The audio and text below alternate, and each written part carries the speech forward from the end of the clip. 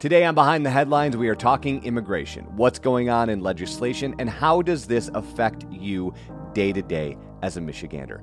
Joining us, Malachi Barrett and Lindsay Moore to break it all down. They're currently doing an amazing bunch of stories on this that we will link in the show notes. Let's get into today's episode. As I said, our guest today, Lindsay Moore, Malachi Barrett, covering everything when it comes to immigration. And my co-host, as always, Vice President of Content for MLive, Mr. John Heiner. How are you, my friend? I'm spectacular, Eric. How are you today? I am excellent.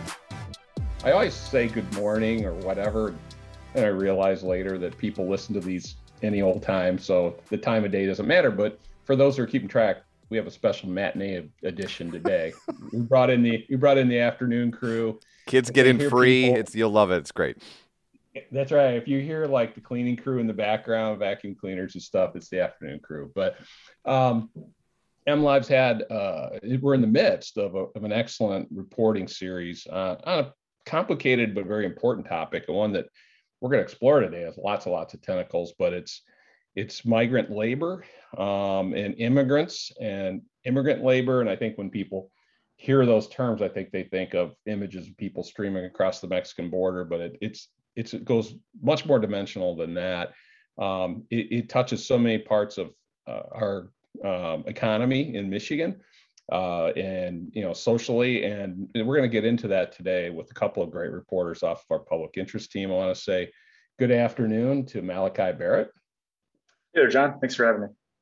Great to have you back, and also a returning reporter onto Behind the Headlines. We have Lindsay Moore. Hi, Lindsay. Hey, John. So I did a really poor job right there framing this, because it does have so many dimensions, and the reporting continued today on MLive. I encourage people to go back and find this whole series. It's been very, very illuminating. And what I like about it is that you dove into data and you told the story through numbers, but you also told the story through people stories, human beings who are affected, but you in the small businesses and whole sectors actually of the economy in Michigan, like hospitality and agriculture, that are affected by this, and it's having very real consequences. So I thought I'd just open up by throwing the microphone open here and letting you frame what this reporting project was about, and then we'll get into some of the takeaways. Sure. Yeah. So for those that don't know, I'm one of our statewide economy reporters. And so quite a bit of my year has been focused on this labor shortage and really looking at the big question: where are the workers? Where are the workers, right? And so it just kind of spurred more questions for me about, well, where are the folks that we deemed essential during the midst of the height of the pandemic? And also those workers that, didn't always get the thank you that they deserved. Where are the workers in the back of the restaurant, or the sanitation crew, or the housekeepers? And a lot of times those workers are immigrants, or in the case that we discovered, a lot of them are migrants that are here just for a short amount of time. So Malachi and I really broke down some different sectors of the economy. We looked into hospitality, which has a lot of migrant laborers, agriculture, as you probably imagine, a lot of farmers lean on that. And then also started to get into the high skilled labor, quote unquote, that's really looking at STEM. And we were surprised by what we found as well. And it really was an illuminating and long, lengthy project. And I'm very grateful for the people that take some time to go through it. I think one of the key things that kind of excited both of us about this project early on was just this idea that, a lot of the things that we consider pure Michigan, a lot of the kind of goods and products that Michigan has staked its reputation on, and even its tourism industry, a lot of the attractions that people come here from out of state and want to enjoy, a lot of that relies on immigrant labor. A lot of it relies on migrants coming in from outside the state, and everything from cherries, fruit production, to cars, electric vehicles, and pretty much everything in between is kind of built on the backs of immigrant labor. And Michigan has had a really long history of bringing in people from outside its borders in times of economic hardship and economic opportunity to fill the gaps in the labor force, to recruit people for high skilled positions, and build a lot of the things that we're proud of here in our state. And there's so many facets to this. In reading your article, I consider myself pretty well informed, but I learned so many things. But you have the normal immigration process for just people from other countries who want to come to America and become citizens. That's their goal. You have immigrant seasonal labor, which I'll let you get into that. But there are people who come for 6 months and leave and come back and leave. And you have all of the businesses that rely on them. But then you have politics. You have this, and what was one of the first things, Trump said when he came down the escalator is, we're going to close our borders. And, one of the first thoughts I had is who's going to pick the pickles, and I'm using that example because it's a true example. There were a couple years ago, pickle farms up near Bay City where there was a shortage. And you're like, why didn't the pickles grow? No, they grew. They didn't have anyone to pick them because the little tiny pickles, you got to hand pick them. And they just couldn't get the normal migrant labor that they get. But what I learned in reading your package, Malachi and Lindsay, is it's a combination of a bunch of factors that are hitting all at once. COVID didn't help. But when people go out to eat and it says the restaurant they normally go to is closed at 4 because they can't get help, I'm seeing these signs everywhere. Some of this has its roots in immigration policy. Isn't that correct? Yeah, absolutely. And that's, a lot of what I cover here at MLive is social policy. So I'll talk a little bit about the situation in agriculture, and then Lindsay can jump in for tourism and hospitality industries. We've seen really in the last four years of the Trump administration, but even kind of dating a bit back before that, Michigan's farmers have really embraced the visa program to help find people to work on their farms, particularly during the harvest season, the busiest time of year where they need people to come in and help, gather all the crops that will make the farms their money. And the big problem is, you just can't find Michigan citizens to do this work. I talked with a farmer who said, he's put listings up for jobs and he's only had, in the last, I think 5 years, he's had 2 people apply and neither of those people lasted a week. And, part of the problem is it's really tough work. A lot of the kind of preconceptions people have about why Michiganders don't want to perform backbreaking labor in the sun for, 10 hours a day all summer kind of rang true. But we're also finding that, because these are seasonal jobs or temporary jobs, other holes in the labor force have allowed people to, that previously were doing these jobs to move into other higher paying, more permanent positions. And so as our workforce has gotten older, people are starting to retire. We've got this big wave of baby boomers who are reaching retirement age. That's opened up gaps for people to, get arguably better jobs in other places. And the Trump administration's policies, crackdown on undocumented immigrants, also created an issue for these farmers that really relied on a lot of undocumented workers. And there's estimates that range around 50% of the agriculture workforce is undocumented. And so one immigration attorney that I spoke with kind of framed it this way. We talk about Michiganders not being here to fill these jobs. There are people who live in Michigan who are willing to do the work. Problem is they're not citizens. And so when there's a crackdown on enforcement, that created a chilling effect for farmers that had previously, used a lot of those folks to fill the jobs. And, COVID obviously also prevented a lot of people from making the travel that they normally would. We talk about agriculture workers sometimes following the sun, following the harvest season from, Florida west throughout the season. A lot of those folks weren't, willing to make that trip. And so what that has done is caused a lot of farmers and employers to rely on these guest worker visa programs to fill the gap. And so for agriculture, there's not a limit currently on the number that's allowed in, and that's created a lot of opportunity for people to start using it. And Michigan has seen a massive increase over the last decade, and a lot of farms have basically replaced their entire workforce with visa workers. Well, didn't you write though that there are caps on the number of visas that are allowed each year, and there's a lottery for people to get those, for employers? That's correct for the visas that are for hospitality or that's Not used mostly agriculture. for hospitality. So there are two different visas which kind of separates them. And that has been the biggest gripe for folks that are in the restaurant and lodging industry is that the demand is only going up for workers for a lot of the same reasons that Malachi outlined for agriculture.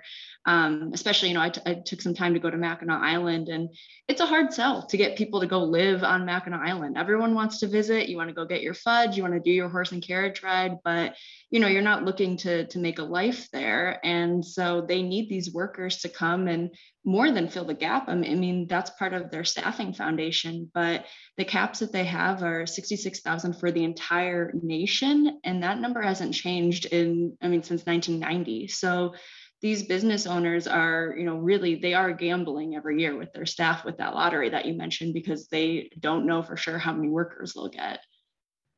It's really amazing that in 30 years, as our economy has grown and has people's travel habits, in 30 years, there's been a lot of change.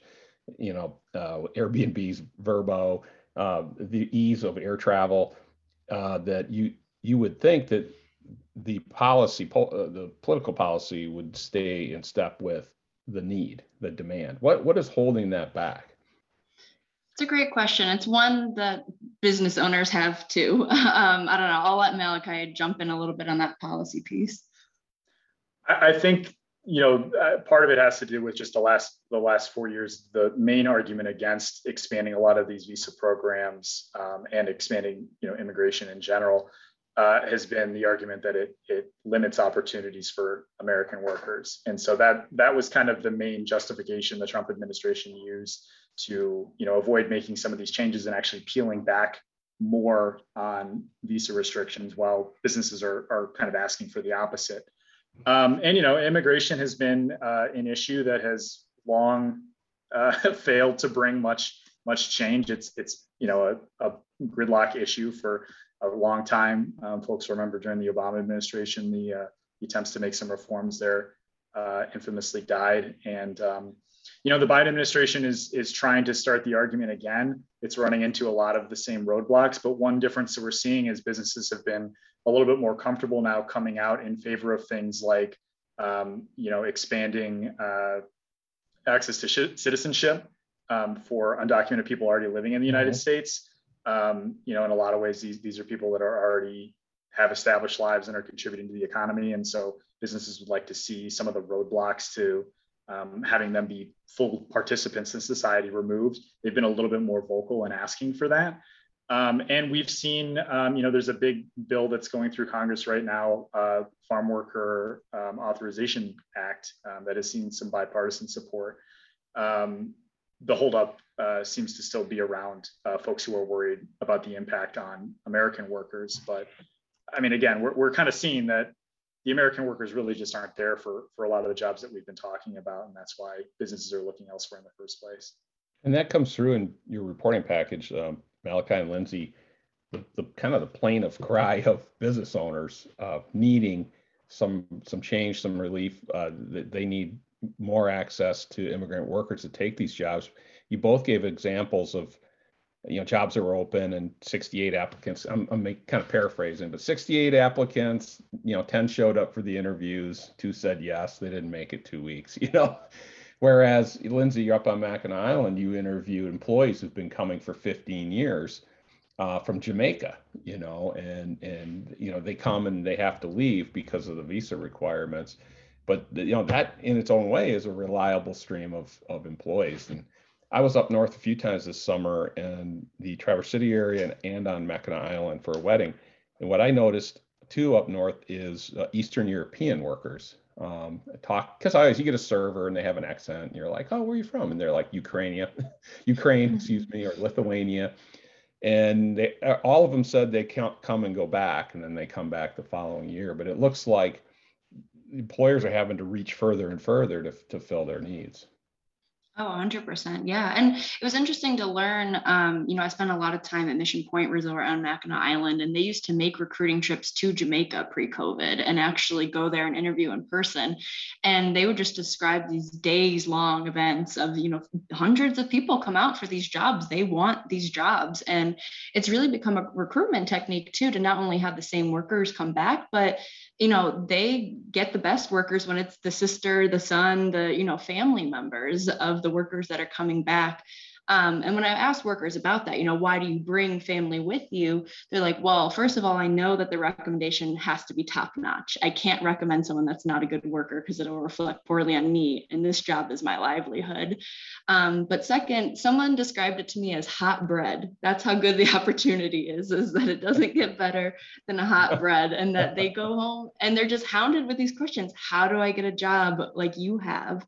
Because the exchange rate is so good. They make enough money in 6 months to then go home and build houses, to take time off and just be parents, to build college funds. I mean, this really does change people's lives. It's a huge opportunity for them. As you pointed out, an American dollar, I didn't check the exchange rate today, but American dollar is like $40 in Jamaican, ja. So it goes a long way. You're listening to Behind the Headlines, an MLive podcast. Today, we're talking about a great package of stories that our public interest team, namely Malachi Barrett and Lindsay Moore, have done on immigration and immigrant labor. So continuing that today in our conversation, I want to get at how you tell these stories at so many levels. Like I said, there's a data component, there's a political component, but there's a human component too. And you both did a wonderful job of finding people who, found employment, who've been affected by the inability to find workers, but also those whose families have come here and taken the risk to come here and start over. So when you're starting a project like this, tell the listeners how you build this out so you can incorporate all those dimensions. Oof, all right. How long is this podcast? How much time do you have to go through? I pitched this project in July, and I built out the budget for it. And that was the first question is, okay, who are we going to get to talk to us about this? We need the real personal stories, because that's what drives it home for everyone, to really kind of see yourself in someone else and kind of walk in their shoes. And I won't lie, I think Malachi and I would agree that is the hardest part. There's a lot of research, there's a lot of data, there's a lot of experts that are willing and able to talk to you about this. But finding people, a lot of it was going and just being there, being present. So I went to Mackinac twice, and both of those trips really shaped the story that we told about those migrant workers and hospitality. A lot of today's packages that came out for this was Malachi being, central to Detroit and in those neighborhoods and talking to folks and touring the small businesses and really getting to know people, because a lot of journalism is trust, and you kind of have to have some of that face-to-face interaction for people to tell you these really intimate details. I don't think I would have found out about the groundskeeper whose mother died 2 days before he came to America if I wasn't sitting across from him. And I don't think, Malachi can jump in, but I don't know that you would have gotten the same incredible details about the story of siblings who had both parents deported if you weren't there in their home talking about that. So it's a lot of boots on the ground work for sure. Yeah, I mean, I think we cast a pretty wide net early in our reporting, wanting to talk to everybody that we could, making a lot of phone calls. We kind of start with the expert level, folks who can kind of give us a big picture on things, asking them questions about, who would be good to talk to? Where should we go to learn more? What are some things that we're maybe missing about this? And that kind of helps point us in the right direction. I mean, I remember sitting down over the course of like 3 days, making probably 100 cold calls to people that had put in requests for visa workers with the Department of Labor. Half of those I probably got hung up on immediately. Another quarter of them I had the chance to explain what we were doing before I got hung up on. And then there were some folks who were willing to talk with us from there. But I mean, Lindsay's right. Like, the most important thing is getting out there and talking to people. And it comes from unlikely places too. I mean, I think that's the importance of having journalists that have time and resources to go out and tell a story fully. I had just gone to an art installation opening in Detroit that the idea was to kind of take pictures of people in the community and create like a mural of faces. there happened to be 2 women there who had lost both of their parents to deportation within a couple of years with each other, and it kind of has left their family stranded in the United States. And so it was a family of 4 kids who are still here. 2 of them were born in the United States, and so they're US citizens, and the other 2 rely on the DACA program, which creates protections for people that were brought to the US illegally as children. And so they're all kind of trying to figure out how to continue living and be successful without their parents. And they're all, under the age of 30. The youngest daughter, who was in the vehicle when her father was pulled over and deported, is only 13. So part of that, what we wanted to bring forward there is bringing the human face to these conversations, showing the impact of these policies, and really what it does to a family when they lose somebody so important to their lives like that. The kind of mental strain and emotional trauma that has resulted of that, continues to affect all of them today. There's a rational part of these stories to tell that the reader who's reading this will latch onto, like, there's more demand than supply right now. Like, you could figure out that American work, despite whatever anybody might say about these jobs should be given to Americans, there's not enough Americans who want to take them. You'll get that. You'll deduce that reading this package. But then you also find some real texture in there, like, only 13% of Americans are immigrants, but they own 25% of the businesses or something of that nature, that they're making sacrifices to come here and take these chances and make these investments. And you had a story today about a store owner in Dearborn, who he tells us, it's a great story. He wants to emulate Meijer, the Meijer family, immigrants who started the grocery store, and I mean, that the American dream does come through in this reporting, even though it's kind of weighted down by immigration policy and enforcement and all these things, but that comes through in your stories. Yeah, I mean, I think it's important just to kind of recognize that the kind of person it takes to leave your home country to make that uncertain journey. A lot of times when you don't have a lot of financial resources, that takes a certain kind of dedication and drive that you may not just see in the average person. So a lot of folks who come to America seeking economic opportunity, they're going to get it one way or another.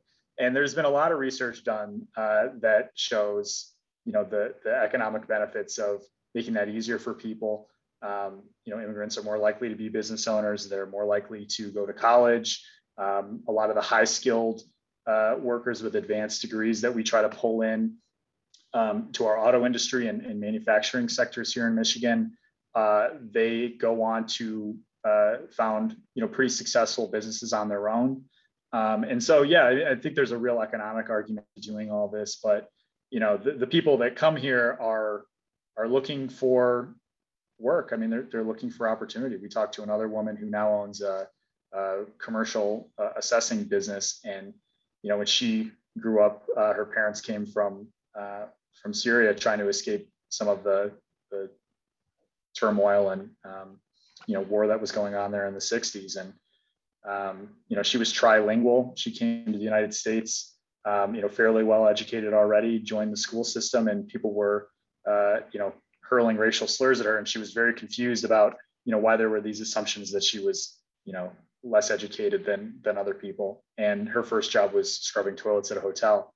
And today, when she goes into high schools to talk to young kids about, how to be successful, and particularly in immigrant communities in Southeast Michigan, she brings a toilet brush with her to show, and it's this idea that, like, there's no shame in doing, what maybe a lot of Americans would consider work that's beneath them, or, menial labor that's not worthy of their time. A job is a job, and in a lot of cases it leads on to something more. Mm-hmm.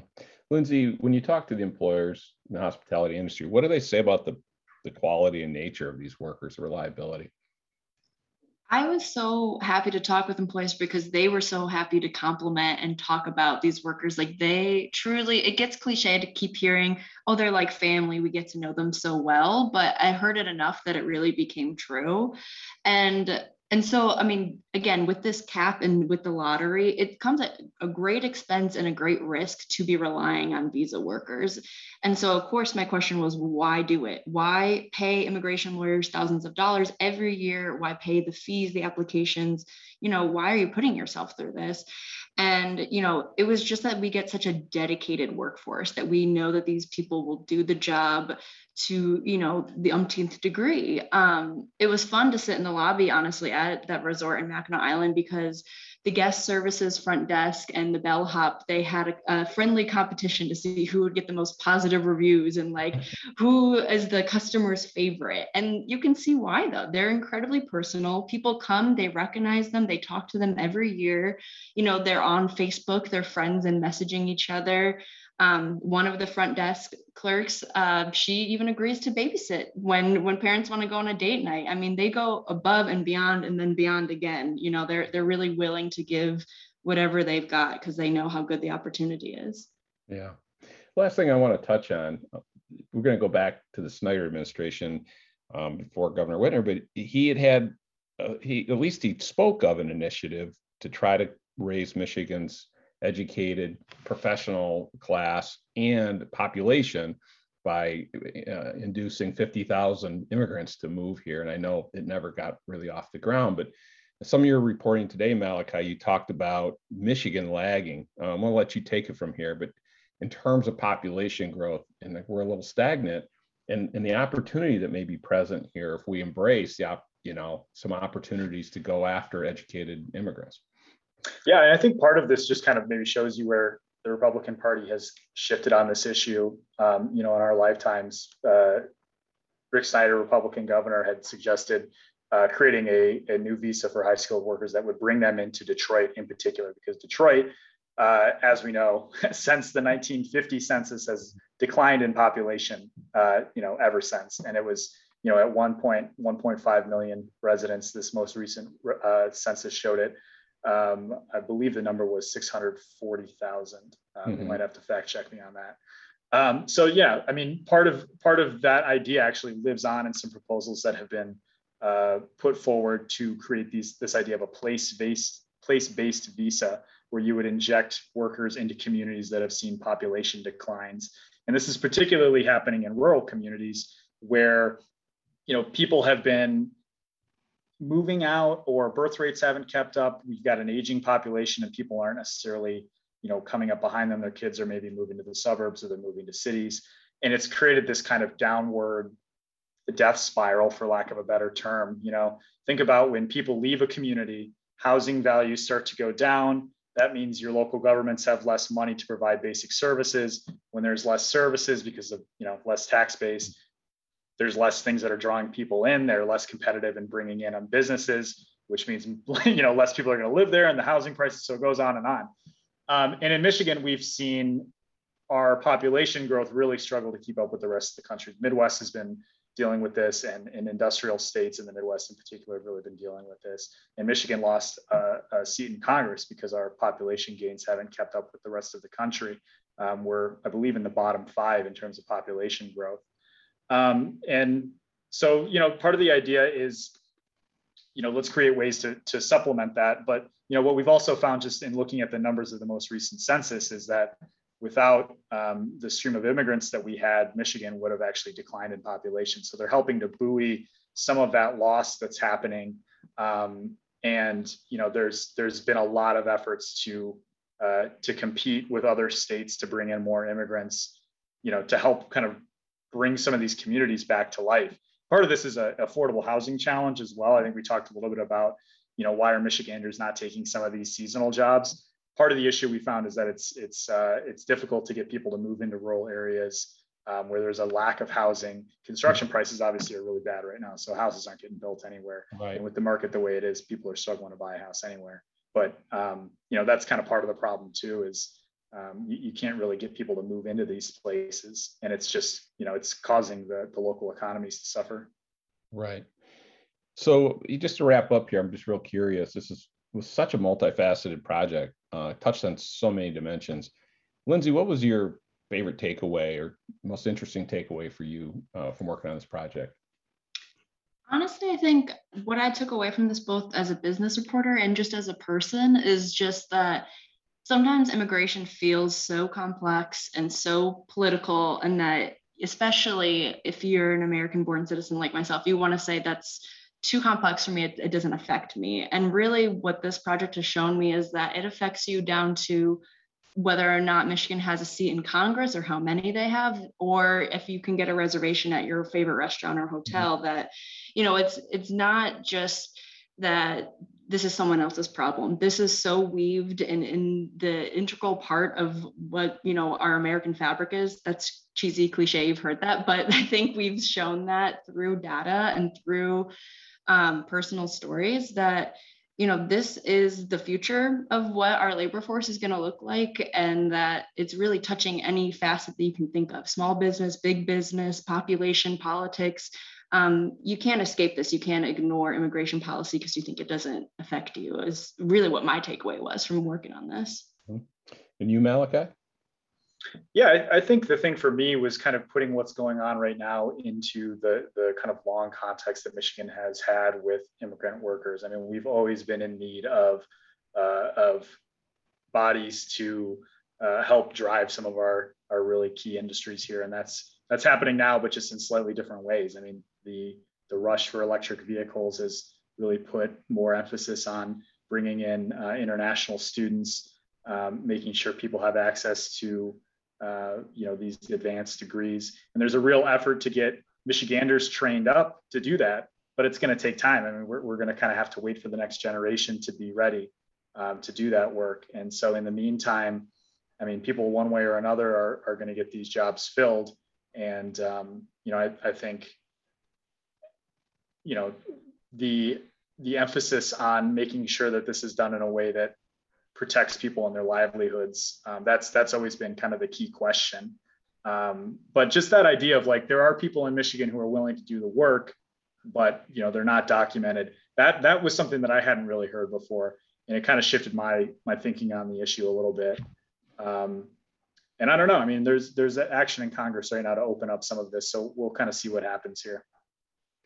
Well, Malachi and Lindsay, it's always a great conversation when you join us on Behind the Headlines. Thanks for your great work on this immigration package. We'll look forward to reading more on MLive.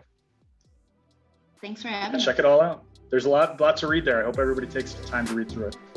And there they go. Again, a huge thanks to Lindsay and Malachi for joining us. As always, if you like what John and I are doing, like, subscribe, and share wherever you get your podcast. Till next week, he is John Hiner. I am Eric Hultgren, and this is Behind the Headlines.